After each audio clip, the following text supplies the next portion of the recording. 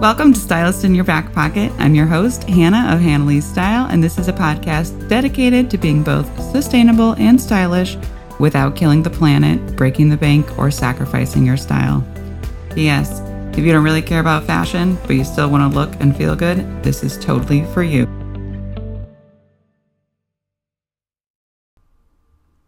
Hello, folks. Hey, do you find yourself missing a bunch of shit in the morning?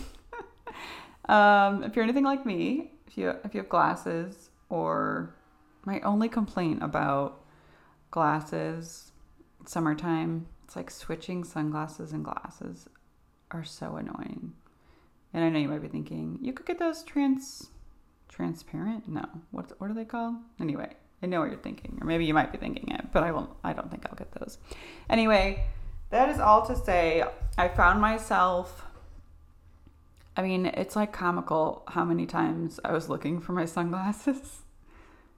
Like embarrassingly comical, like just stupid actually.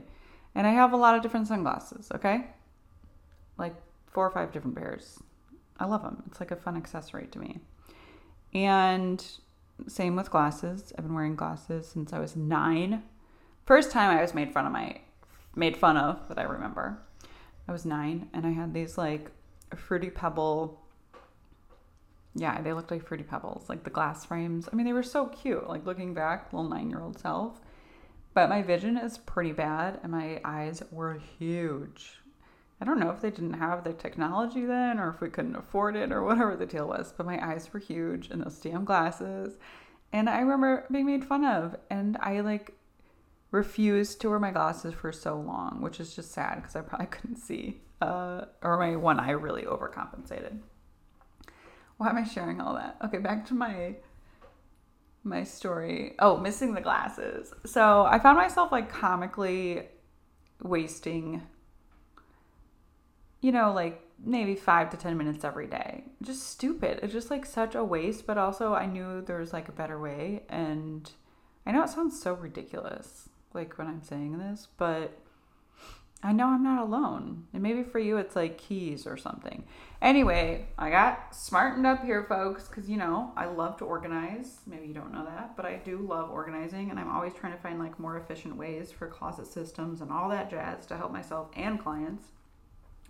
So anyway, smartened up, and I got these containers. I believe they're M Design sunglass or glasses containers.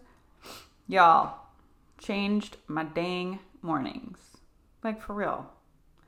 And again, something so silly and stupid, but I can't tell you how much more efficient.